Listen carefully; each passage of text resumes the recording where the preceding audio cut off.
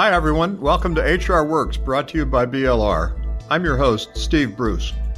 HR Works provides clear, relevant, actionable information on topics that matter to HR professionals. When you're armed with best practices and strategies to attract, retain, and engage top talent and deliver exceptional value to your organization, HR works. We talk a lot about culture these days, and one of the companies that often comes up in those discussions is Netflix, renowned for its special culture. Today's guest, Patty McCord, is the architect of that culture and the creator of the Netflix Culture Deck, a popular resource that has over 20 million views, actually 20 million and one since I've looked at it. Sheryl Sandberg called this deck perhaps the most important document ever to come out of Silicon Valley. Patty has since moved on from Netflix, but she continues to leave a strong and thought-provoking mark as she coaches and advises companies around the world on culture and leadership. She's worked with small startups and very large companies. She's a veteran of Sun Microsystems, Borland, and Seagate Technologies. Her background includes staffing, diversity, communications, and international human resources positions. And I'll just mention that Patty is the opening keynoter at BLR's upcoming HR Comply Conference, November 14th to 16th in Las Vegas. Her topic is "The Time for a Culture Shift is Now: How to Fix a Broken Culture and Inspire Teams to Achieve Greatness." And she also has a new book out. It's called Powerful: Building a Culture of Freedom and Responsibility. The Washington Post named it one of the top 11 leadership books to read in 2018 and says it reveals why most companies fail at hiring, motivating, and creating exceptional teams. Patty, welcome to HR Works. Hi, Steve. Thanks. I'm delighted to be here. So maybe we can just start out with that last bit from your new book as a beginning point. Why do companies fail at hiring, motivating, and creating exceptional teams? And what can they be doing better? So maybe we could look at those one by one, although imagine they're all interconnected. Yeah. But how about hiring? Where are companies falling down there, and what might they do differently? You know, I was just coaching someone before you called who is a job seeker, and I was explaining to her how companies actually do most hiring. And I told her that most people start with the job description or the requisition instead of starting with the problem they're trying to solve. So I often say that usually a job description either describes the person who left that you wish hadn't gone, the fantasy person that doesn't exist, or whatever it takes to get it approved. And none of those are what you're really looking for when you're hiring somebody. So I think the most important thing that we can do better in hiring is think about whole teams and where the deficits are within teams, and hire people who can help solve problems that matter to the business and matter to the customer, because then you do a much better job at looking at a diverse slate of candidates, because you want people who can solve those problems in lots of different ways. Oh, I think that's a nice perspective to have on your approach to recruiting. So then let's talk about motivating. You got your good people hired. How do you go about motivating them? Well, again, like you said at the beginning, it's all part of the same system. So if you've hired somebody who's really interested in the problem that you need to solve and who's really good at it and who really likes doing that, then you don't have to do a lot to motivate them other than keep giving them hard problems that they're interested in and capable of solving. So, I find that when I ask HR people, or in my whole career, when I sit down with somebody who's successful and I say, tell me about that, give me a story about something that you did at work that you were really proud of or that you really felt like made a difference. And every one of those stories is going to be about something that was hard. And so I think that we've swung the pendulum way too far in the other direction to think that our job in HR is to make people happy because happy people do better work. I mean, I think there's a correlation, don't get me wrong, but just the happiness doesn't result in better work. And so it's when people are really, truly engaged, and I don't mean via an anonymous engagement survey, but are really interested in the work that they're doing and the people that they're working with, that motivates them more than anything else. All right, that's helpful. We're going to talk about engagement in a minute, but let's go to our third topic here. So much of today's work revolves around teams. So what's wrong with how we create and manage teams, and what could we be doing better? Well, we kind of use the same structure for every team. You know, if you look at the org charts of most companies, they're this endless series of pyramids, right? The boss, and then the lieutenants, and then the next level, and you draw it out. It looks like this big, fat, flat triangle. And the thing is that I'm finding, especially in a lot of the startups or the creative companies that I'm working with, a lot of work these days is done collaboratively and cross-functionally. So I see much more often a group of people who comprise a team that's working on a product for a customer. And there's somebody from marketing, and there's somebody from engineering, and there's somebody from finance who's keeping track of the budget, and somebody from HR who's thinking about what kind of talent it's going to take to round out the team. And so the structures themselves have to be more flexible and fluid because of the kind of work we do. And it's rare that I see teams that are structured in a certain way exist for many, many years, right, without just flattening the bottom of the pyramid.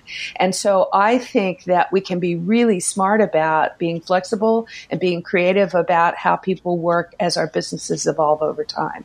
The other thing I would say is that we tend to think with our rules and policies that it's important to have consistency and have everybody work in the same way. And it's just not true. Different teams have different rhythms, different teams have different boundaries, different teams have different outcomes. And I think it's perfectly okay to allow flexibility in the organization so people can do great work on time with quality that makes customers happy. I don't think anybody's going to argue with that. So then when I was looking at the culture deck, I was taken by a list of values. I guess I'll call them values that were in there. And a few of them especially caught my interest. In particular, one said freedom and responsibility. And that seems to be pretty basic to the culture that you're espousing. Can you describe how that works, freedom and responsibility? Yeah, it's kind of two sides of the same coin. If you expect a lot from each other, and you know that your job as a team member is to be really good at anticipating what needs to be done, articulate about what you're going to do and what your time frame is for doing it, and everybody's coordinated and aligned across the team, then you can have a lot of freedom as to how you go about doing that. And the thing about freedom and responsibility as combined thoughts or combined actions is it creates this thing that HR people always want to do with the magic wand, which is it creates a lot of trust. So if I know that if I tell you that I'm going to deliver something in a month and you're counting on me to do it, and if we both come in a month at this, in the right place with both of us delivering great work, then you're going to want me on your team next time, right? So it's that ability to take seriously the commitments that we make to each other around deliverables, and that's the responsibility side. I see. So then also you said context, not control. Right. What's the concept there? So that's the glue that makes freedom and responsibility work, right? It's the ability to understand in the whole of the organization what we're together trying to do. I often coach when I talk to companies about issues they have, like in customer service, And they always want to talk about how do we motivate customer service people, because, they have to talk to cranky people all day long, and it's really exhausting, and it's not a very motivating job. And I say the best thing you can do for them is teach them how to read a P&L, how to read a profit and loss statement. And they'll realize that every time a customer hangs up from talking to them and tells a friend to use their service for free, they're throwing whatever the marketing cost is, whatever is $20 a customer, right to the bottom line. So they're actually contributing via word of mouth marketing to the business as a whole. They're not just dealing with cranky customers. And that's an example of context, right? That puts their job, their part of the whole into perspective with the objective of what the company exists to do, which is to make happy, satisfied customers that keep coming back. Right. Good. And then how about highly aligned, loose coupled? How does that work? It's a goofy sentiment, isn't it? It's related to context, not control. It's where I spend enough time. I'll give you an example. I'm a technical engineer at Netflix, and I'm working on getting your streaming service to be as beautiful as possible, right? Well, you also want to know what's coming down the pike in terms of content from the folks in LA who are signing on action films, right?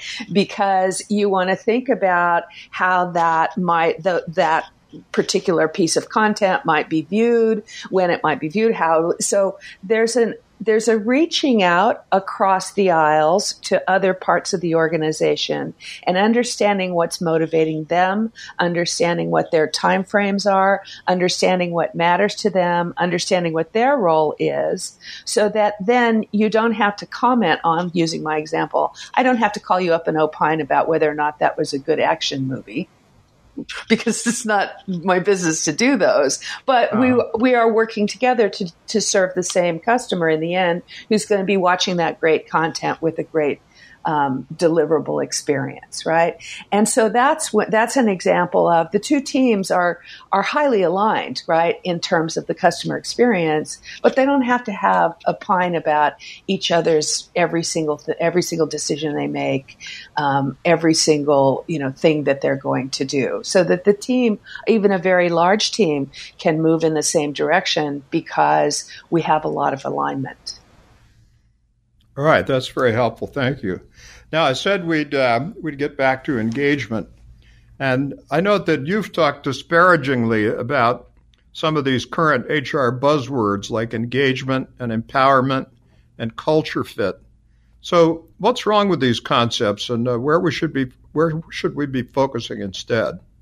There's nothing wrong with the concepts themselves. I really don't. I mean, like I told you earlier in the podcast, I love when people are engaged in their work. I just don't think engagement is a product that HR people deliver.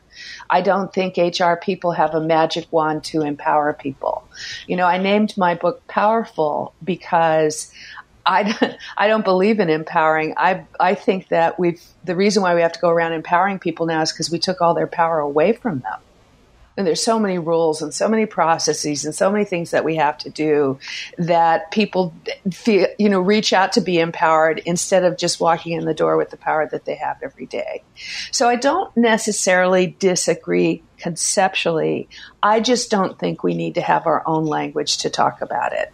And I think when we talk about these things in only language that only HR people understand, then I think that creates cynicism and employees kind of roll their eyes. Really? You're going to empower me? Let's see you do it.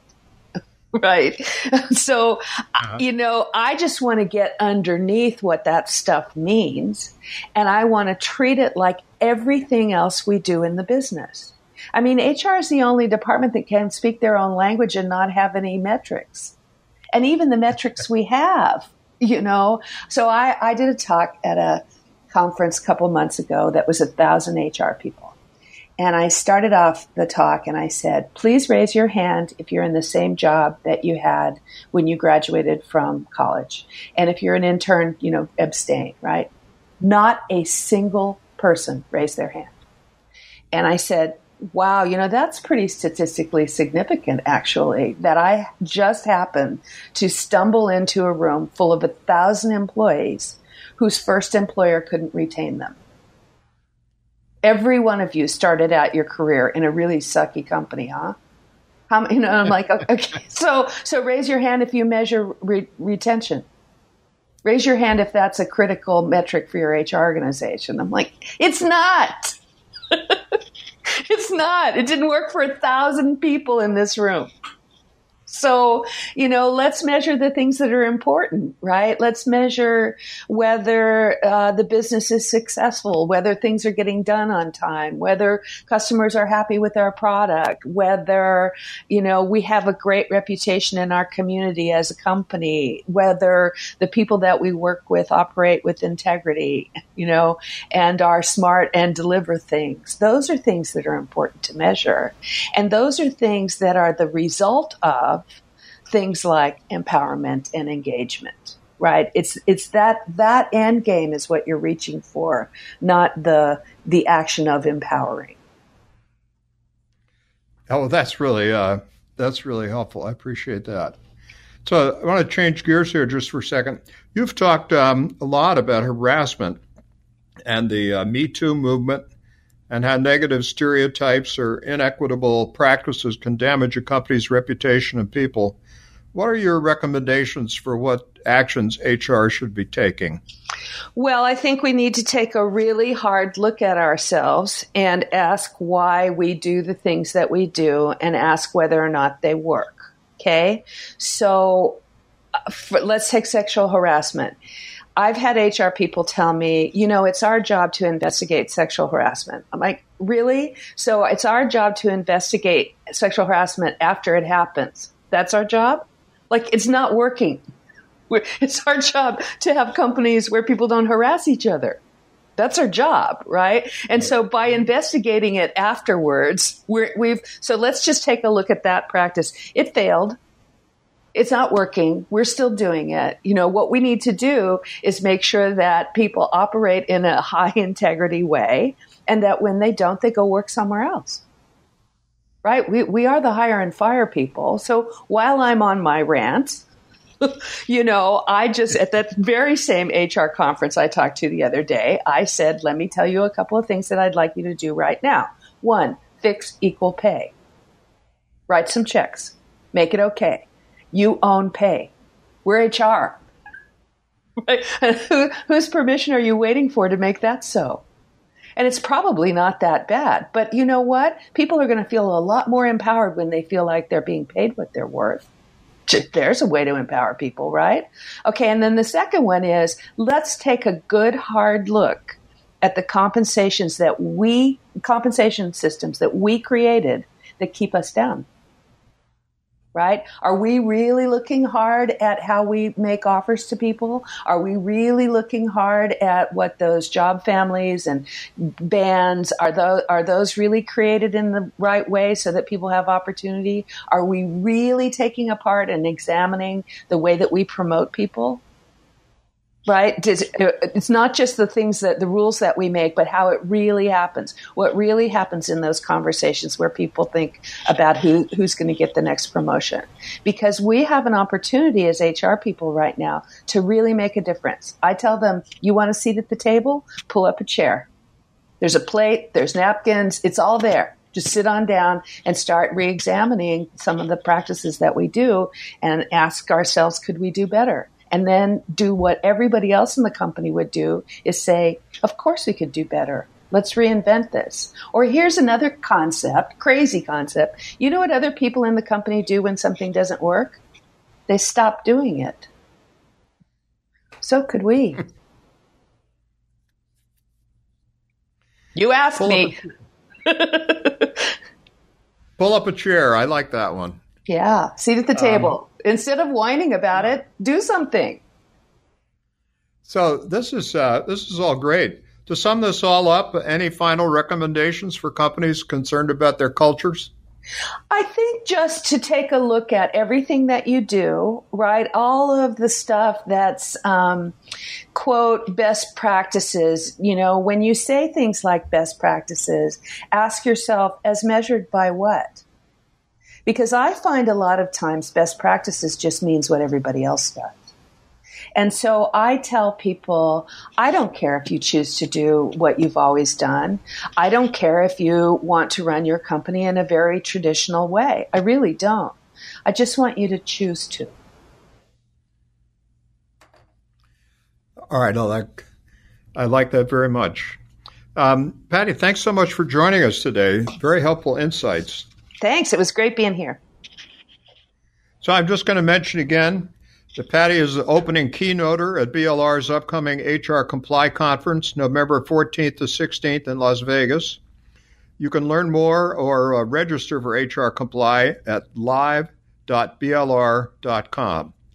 And HR Works listeners can get a $50 discount off their registration for HR Comply when they register. You just enter MCCORD, all capital letters, in the discount code box. And again, Patty's new book is powerful, Building a Culture of Freedom and Responsibility.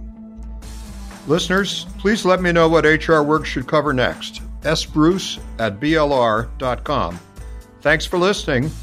This is Steve Bruce for HR Works.